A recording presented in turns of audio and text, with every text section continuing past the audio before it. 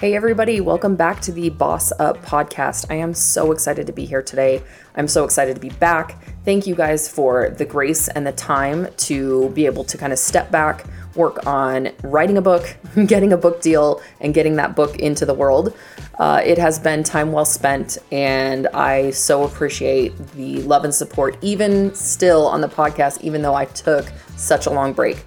So I have got lots of good stuff coming up for you. I'm going to tell you all about it. Let's do a little intro here, and I cannot wait to get into these 10 philosophies with you. Hey guys, welcome to the Boss Up podcast, a short, no BS podcast for all female business owners. I'm your host, Lindsay Teague Moreno. I'm an author, speaker, podcaster, entrepreneur, influencer, and truth teller. In each episode of the Boss Up podcast, you will get under 20 minutes of content, and it's based on the principles and lessons I've learned in building startup businesses into multi-million-dollar producing organizations.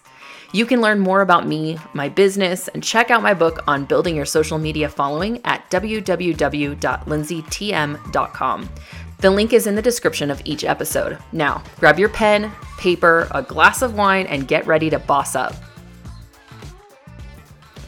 All right, guys. So during this break that you guys so graciously gave me, I did a lot of things. One of the most important is I went out and wrote a book proposal, got a book deal with W Publishing, which is a imprint of HarperCollins, and I wrote a book, and that book will be out on August the 6th. It has been a really, really long process. I have learned a ton about the book publishing industry, and I've just been working my butt off to promote it as much as possible, get it in front of as many people as possible, because I think this book is going to change businesses. It is a book for women, and it's a business book for women specifically. There are a lot of business books. None of them are for women. There are a lot of women do this that are written by men, which I think is crazy. Not that they're not smart, but they are not a woman. There are a lot of business books for single women that don't take into account the fact that we all have kids at home, most of us at least. And there are a lot of business books that are fluffy stories that are not filled with any advice on how to get this done. And I didn't want to write that book. I wanted to write a book that had not been written before, and that's exactly what I did. I'm so excited for you guys to get it.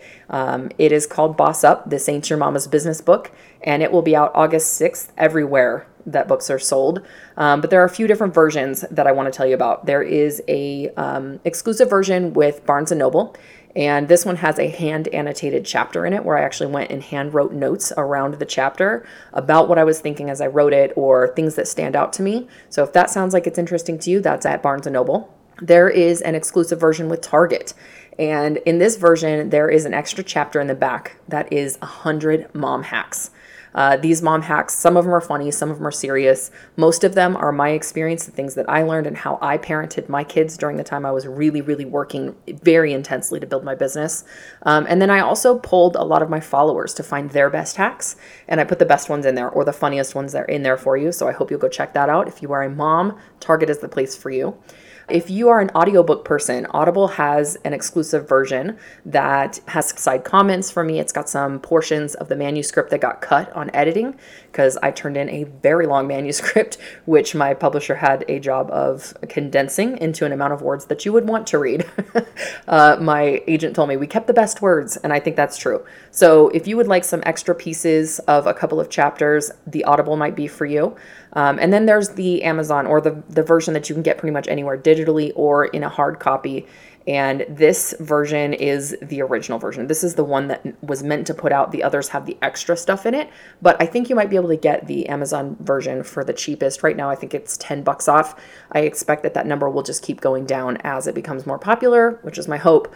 And so I hope that you will go out and grab it. What I've decided I'm going to do is to take some time to kind of condense each of the philosophies. So in this book, there are 10 philosophies, and these are the philosophies I believe you have to know, understand, use, memorize, implement into your business in order to create the kind of success that we want in our business. Whatever success looks like for you, there are some principles that you need to know. There are some philosophies that I believe are standard across any industry, and I feel like would be really important for you to know. So what I want to do is take some time and I want to do 10 different podcasts with 10 of the different philosophies so I can kind of give you a sample of them. I want to wet your palate a little bit. I want you to have a drink of wine and not the whole glass.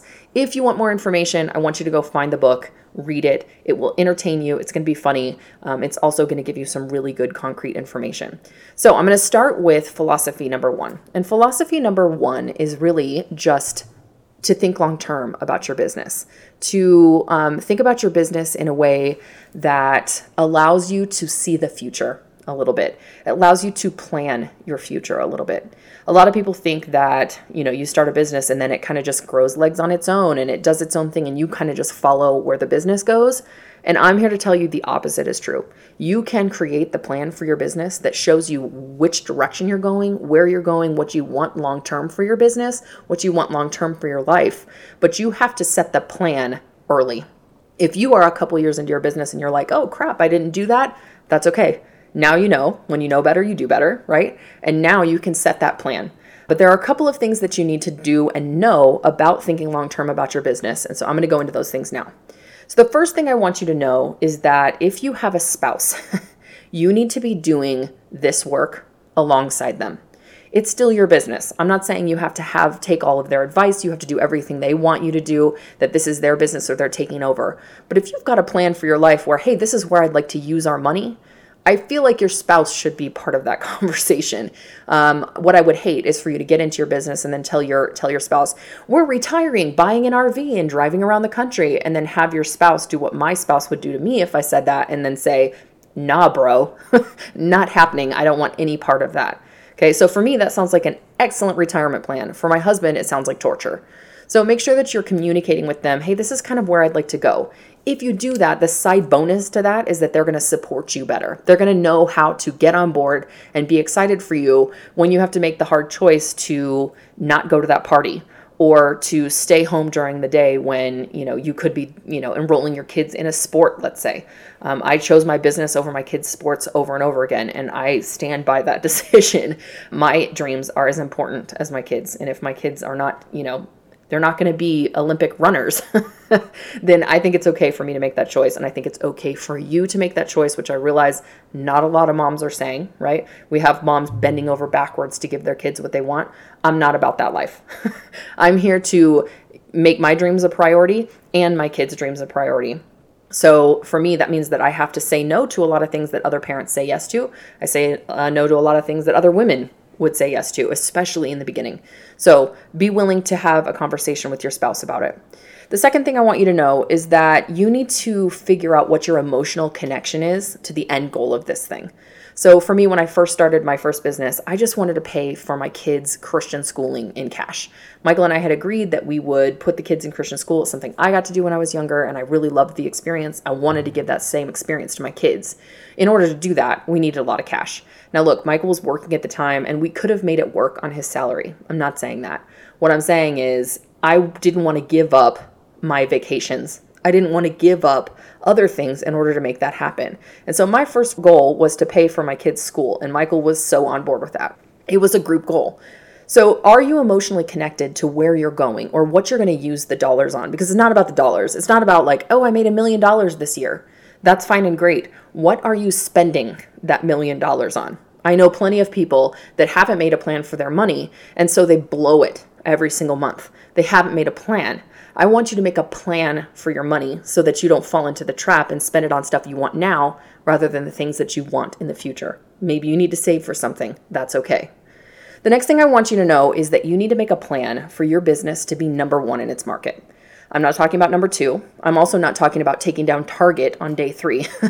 I'm talking about understanding your competition, knowing who they are, where are they, what are they doing, who are they serving, what are people saying about them, how can you do something different than them that sets you apart while you have a similar product.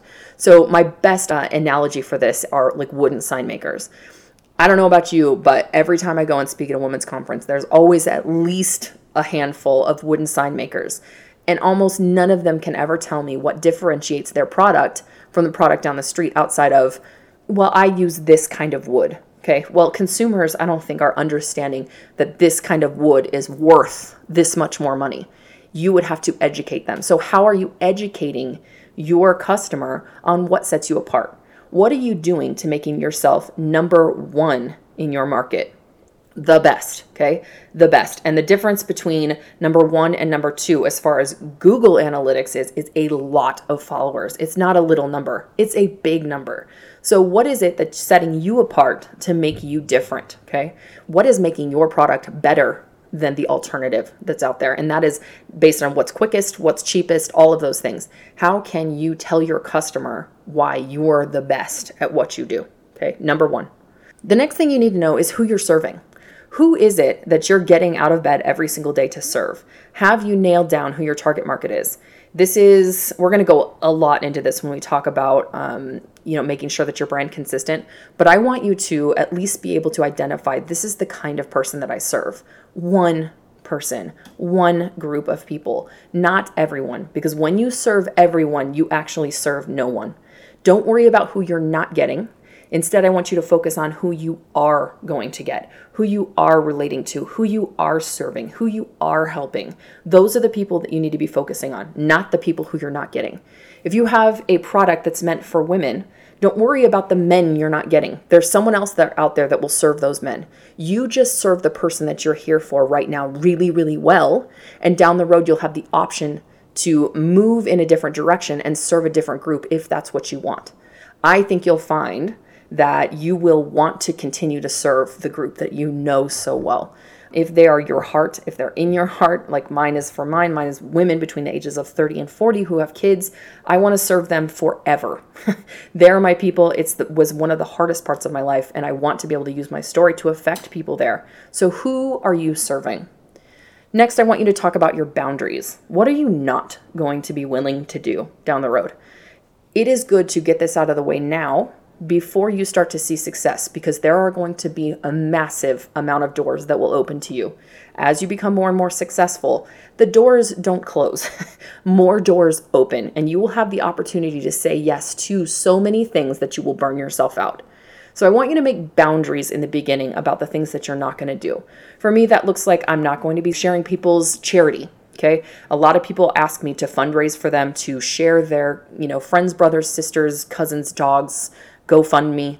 And I made a boundary around what I was not willing to do. And that's one of the things I'm not willing to do, is to share a charity that may be a great cause if I'm not already giving from my personal budget there. It's just a boundary that I set. It's easy for me to say no because I set that boundary in the beginning. There are a lot of boundaries around my time, my family's time, my money, my energy.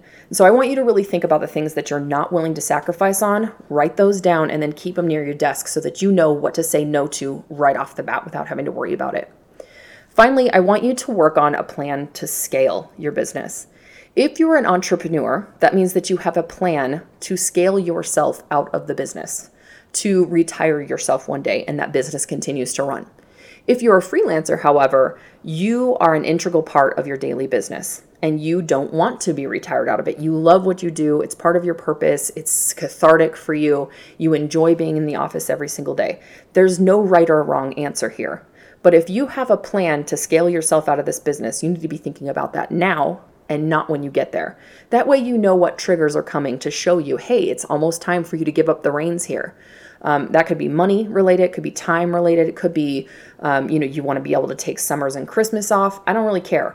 But I want you to think about what you want and create a plan to scale your business so that you don't have to worry about making a plan for that down the road when it's too late. When you need to hire an employee, but you haven't made a plan to do that. You didn't realize you were supposed to do that months ago in order to train them so that you could take this vacation this summer. So think about a plan to scale. When I first started my business, I knew I was going to give myself a few years to build this business really, really hard.